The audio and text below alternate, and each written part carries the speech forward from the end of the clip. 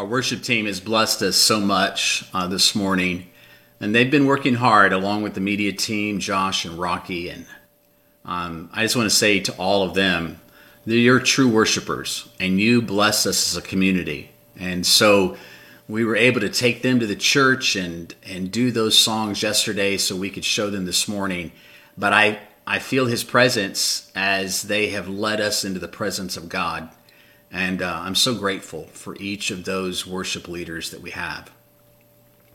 Lutheran pastor and theologian Yaroslav Pelikan said, "If the resurrection of Jesus actually happened, then nothing else really matters.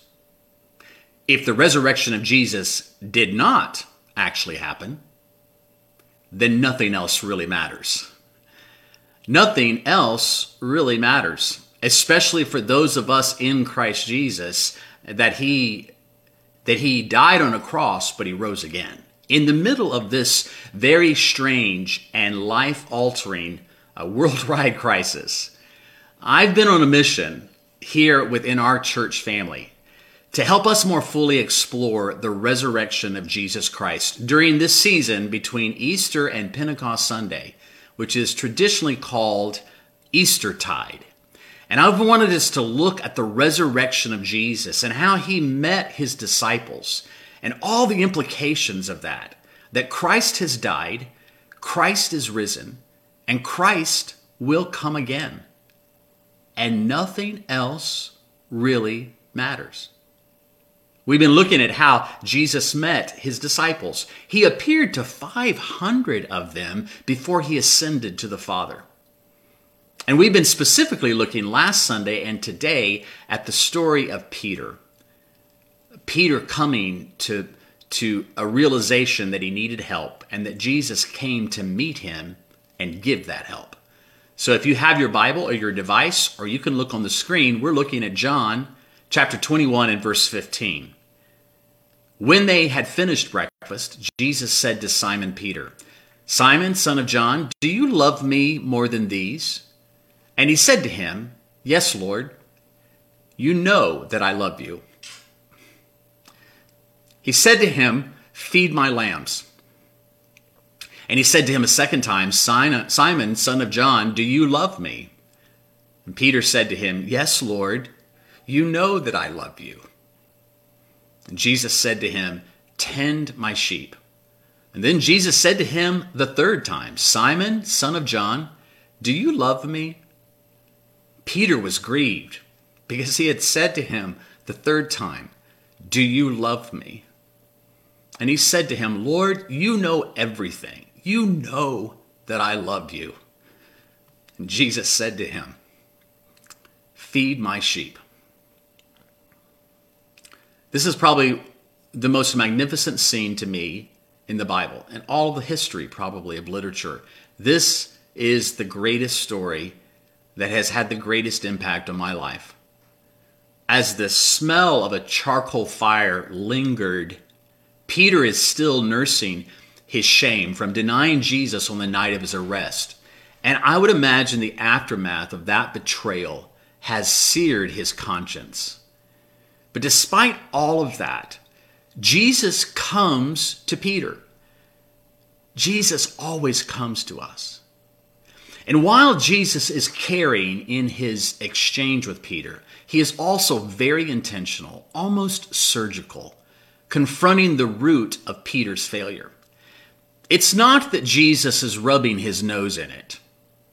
It's that He's restoring his heart from it. Jesus asked Peter 3 times, "Simon, son of John, do you love me?" Asking Peter the same thing 3 times must be important, right? I mean, seems like it. Numerologists would tell you that the number 3 is for completeness. But I think Jesus asked this question 3 times for a much more personal and obvious reason. Because deep down, we all get it, don't we? That Jesus asked him, "Do you love me?" 3 times because Peter denied Jesus 3 times. They correspond. There's also a lot of discussion around this exchange about the words that Jesus and Peter use. They're two different Greek words, both translated for us as love. When Peter replies to Jesus, he used the word phileo, the Greek word which means brotherly love or loving like a friend. It's very intimate. It's a great word, but it's not the same word that Jesus had used in the first two questions he asked Peter. He used the word agape, which we know that's God love. That's unselfish, unfettered, unconditional love.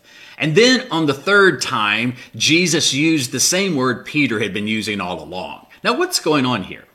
Well, I think there are a lot of sermons that have been crafted around the significance of these differing terms. And I'm going to admit to you right now, I've been one of those that have made those kinds of sermons. But the more I'm impacted and changed and reformed and shaped by this story, the less I'm sure that the two terms for love is of huge importance. After all, in verse 17, John says that Jesus said to him a third time, which indicates the same question is being asked 3 times over. I don't know that it's about numerology or the distinction between phileo and agape. I think the most critical thing is that the question is asked by Jesus and that it's answered by Peter. Do you love me? Listen to the Lord asking you that. Do you love me? And each time Jesus asked Peter this question, you can almost sense the scalpel going in just a little deeper. Like Jesus is surgically removing his pride and his ambition and his independence. He's removing Peter's need to be accepted, to be approved by others, to prove himself, to be the head of his class, to be seen as the one who would never deny the Lord. I personally know what it's like to have this kind of conversation with the Lord, where you've messed up so badly and done exactly what you said you'd never do, where your brash claims have given way to colossal failure. And it's no longer boastful vows that you're spewing. Now it's remorse. It's regret. It's shame. It's guilt. If we're honest, everyone has found him or herself where Peter is. Broken and contrite, ruined largely by our own efforts, incapable of doing any better. But just as I've experienced that hard conversation where the scalpel goes in deep, I've also experienced the divine renovation of a wounded heart and the restoring work of the Holy Spirit. And it is so wonderful, where Jesus reveals his love for you while helping you therapeutically say out loud, you know everything, Lord. You know I love you. I know I said it before. I said I love you, but I really didn't know what that meant. But now you're requiring I declare it again. And I think you're doing that to help me realize it's because you first loved me that I can ever love you back. Each time Jesus asks this question, do you love me? Something breaks, but something is reborn all at the same time. My daughter Katie says of things like this, it's worse than you can imagine, and it's better than you think. I think maybe the most amazing thing about this whole dialogue of healing is that in the middle of this deep work, Jesus gives Peter a new purpose. He doesn't just leave him laid bare with his wound open for further injury and infection. Coming out of these surgical questions that go to the heart are answers of realignment, where Jesus gives Peter a job to do, where Peter professes his love, and Jesus offers so much more than just an anemic, well, just try to do better next time, okay, Peter? No, that's not what Jesus says. He heals him for usefulness, not just to be set on the shelf somewhere because he ruined it once before. Jesus invites Peter once again into kingdom work. Peter, you love me? Feed my lambs. Tend my sheep. Feed my sheep. When Peter ruined things, it didn't ruin it for Jesus. He's in the business of taking old ruins and building something beautiful. But I think I'm particularly struck by the order in which these two things come. It's Peter loving Jesus and knowing that makes way for the job. It's not Peter doing a job that makes way for love. We can't afford to get these two out of order. It's always the order that's required. Love first before the job. You don't perform to produce love. Not in the kingdom. It's always about love in the beginning. It always has to start with love. His love for us, which grows our love for him, which then leads to any job he might have for us to do. And the moment that job becomes more central than his love for us and our love for him, then we've moved into dangerous territory. Now, I've thought a lot about this, especially this past week. As another nationally known pastor, one that I greatly admired, died from what was reported as a self-inflicted gunshot wound. It's tragic for his family. He leaves behind a wife and 4 amazing kids. And that instance of this last week, that is joined with 2 other widely known pastors that I really appreciated, none of whom I knew personally, but I knew them through their gospel work and their books and their teaching. I knew they loved God and they served him and his church and other leaders. I don't want to oversimplify the complexity of anyone's inner turmoil, but I do think the truths here in Peter's story can help, really help, anyone who's carrying guilt, shame, anxiety, anything that is keeping us from the place of his love. A lot of leaders, people, have gotten these 2 components of Peter's restoration, they've gotten them out of order. Love for Jesus and doing things for him. And when you get them out of order, you're going to mess up. And it may mess you up. I've seen it in myself. I've seen it in others. And it is deadly. I want to give you what I believe the Lord shared with me, some insights this week, some warning signs for all of us, especially leaders, but really anyone. Number 1, when your relationship with Jesus is no longer your top priority, you're in trouble. When you've reduced following him to doing things for him, that is danger zone. It's like becoming Martha, who was constantly working for Jesus, instead of Mary, who was constantly wanting to be with Jesus. It's not that we don't work once the Lord has established us in his presence and love, but if we don't have the establishment of that love and his relationship as our top priority, we're going to mess up. Secondly, when you don't allow Jesus to address your wounds, then there's danger zone. Those wounds are like tender places that need to be healed or broken places that need to be repented of. When you're not willing for Jesus and those who are around you to touch those places, then they're going to grow toxic and more deadly, and they could be your downfall. This is why God puts us in community, why he gives us pastors, why he gives us Christians to walk with us, so that we can be helped through those wounds and healed of them. Thirdly, if you grow entitled, you're in a danger zone. You going from being the servant leader he called you to being a leader who wants to be served. That's danger. And no one may really see this coming. It just creeps up on us. But it starts showing up in your thoughts and in your words and in your behavior. And then it becomes apparent and harmful to others, especially those who are closest to you. So don't let that happen to you. Don't grow entitled. Listen. Listen to people who love you and who walk with you. Be accountable. Ask your pastor. Ask your spouse.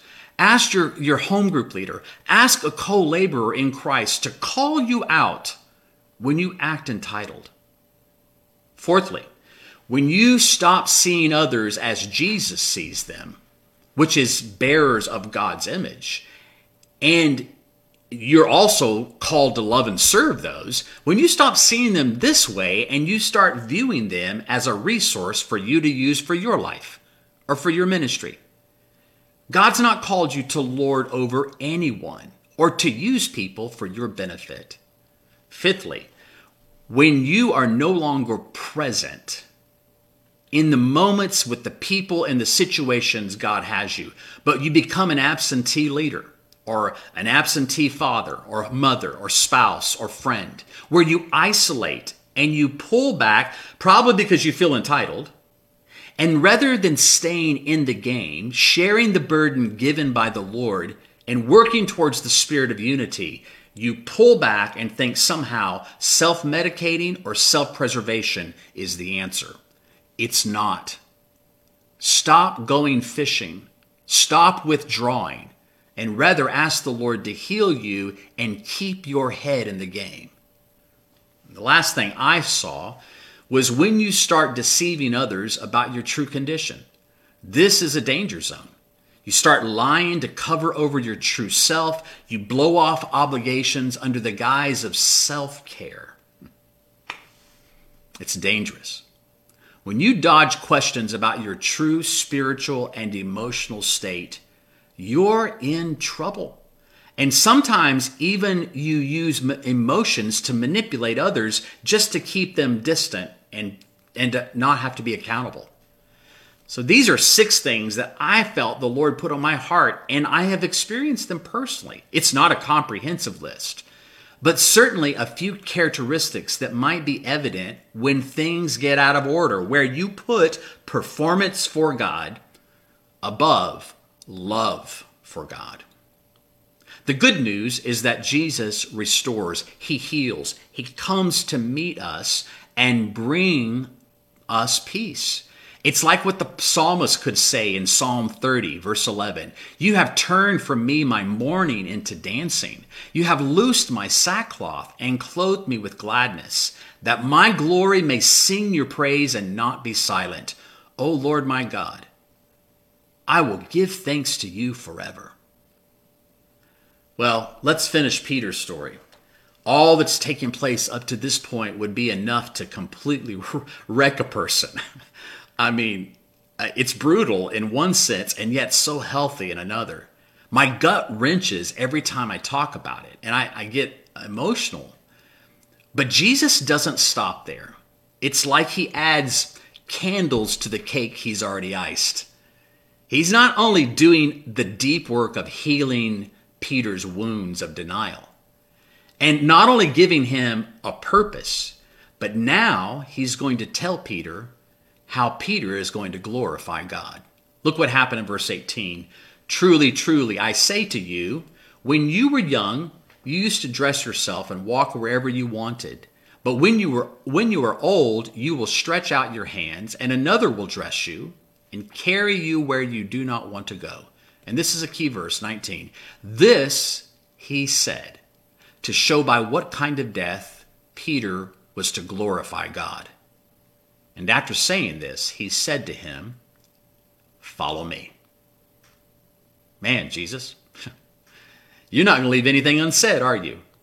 I mean, you're going to go for the full story here. Go for Peter's whole life, his whole heart, his whole future.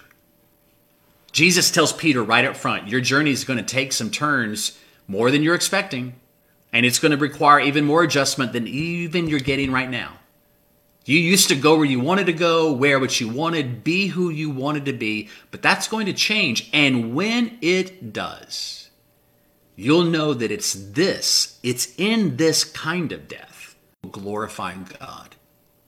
Listen, here's what we have to always remember as living as his disciples. Because we are his, our lives are not our own. Our lives are not meant to bring us glory. They are meant to glorify the one, the only one, worthy of glory. And so Peter's life was going to bring glory to God. And Peter would die a martyr's death, and that too would bring glory to God.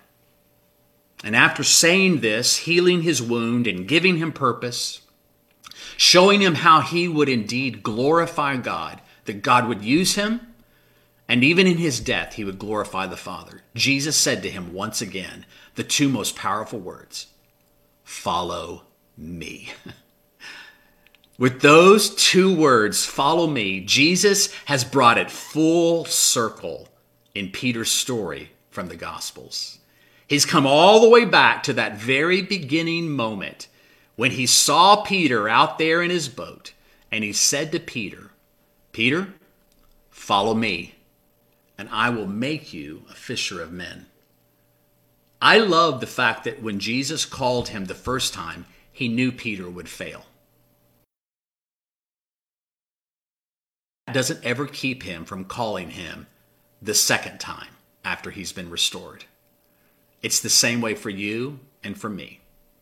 God's call, his gifts and callings are without repentance. It doesn't mean that you might not have to go through restoration and discipline and correction and new ways of living to keep on the path that he has for you. But it does mean that his word is eternal. And if he's called you, he will make it come to pass. Having come to meet Peter, Jesus has surgically dealt with his betrayal. He's given him a job to do. He's revealed to him how he is going to glorify God, even in his death.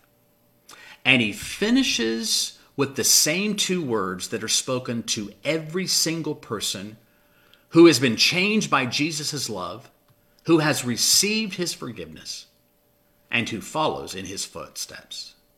Jesus says, "Follow me." I'm going to ask my wife to come back and join us as per our tradition on these virtual times and have her share what the Lord is speaking to her, and then we'll pray for you as we close today. As you were talking about Jesus taking the scalpel to Peter's heart, I thought of the verse of a song that says, "There is a balm, a healing balm in Gilead that makes the wounded whole. There's power enough in heaven to heal the sin-sick soul." And it's so good of our Father to care enough to cut out things that are infected and that are doing us harm. And in the same breath to restore. He cuts and he applies healing balm. Yes. He says no, and then he says yes. Yes. He is so careful with us, even when we are not paying attention to him. And the tenderness of that is so compelling. That if you have anything in your life today that you've been holding like a splintered hand, that you don't want to let him take the splinter out, this is a Holy Spirit moment for you to say, "Operate on me." Mm-hmm. Because the same moment that the pain is there, the healing is there. Mm-hmm. There is power enough in heaven to heal even the sickest soul. Yes. So I want to pray for us. Let's pray. Father, thank you that you are kind and merciful, and that your purposes are not thwarted when we make mistakes, when we willfully sin, when we let our self-interest or fears overwhelm us and we fall away from what you've called us to do. Even the things that nobody sees, Father, except you in our hearts. You're a good shepherd. And you don't point these things out or bring them to the surface to shame us or to disappoint us or to devastate us. but you've come that we might have life and life to the full. And so what you're offering today, Father, is a fullness of life. You're offering to be an ointment on all of our wounds, even the ones that you have caused, to bring us into a better way, a life-giving way, a way where we can follow you and keep on following you, no matter how roundabout our path may seem sometimes. You're there in all of it. And you're saying again and again, follow me. Let my love be birthed in you as purpose, as calling, as destiny, and as the power that you need to follow me. I've given it at the beginning. I continually give it. I give it when you feel empty. I give it when you failed. My love for you is unchanging, so that your love for me can grow and take over all of your life and cause you to be on mission all the time. Whether you're getting it right or getting it wrong, my purposes stand in the love of God. Thank you for this miracle, Lord, the miracle of the power of your love at work in our lives, to make, to form, to renew. We receive it, Father. Lord, we pray for anyone that is listening that is wounded and withdrawn, isolated from you.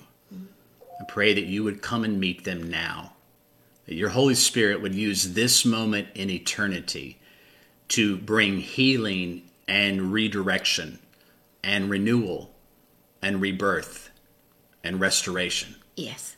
Father, we want to be living in the moment, but we know that if we're hurting, if we're wounded, we won't be of any use.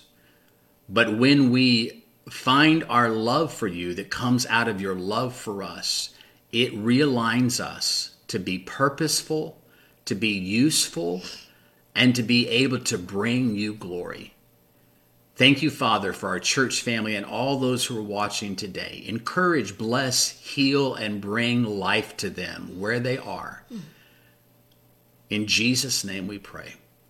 Amen. Amen. We love you. The Yes, Lord we do. bless you this day.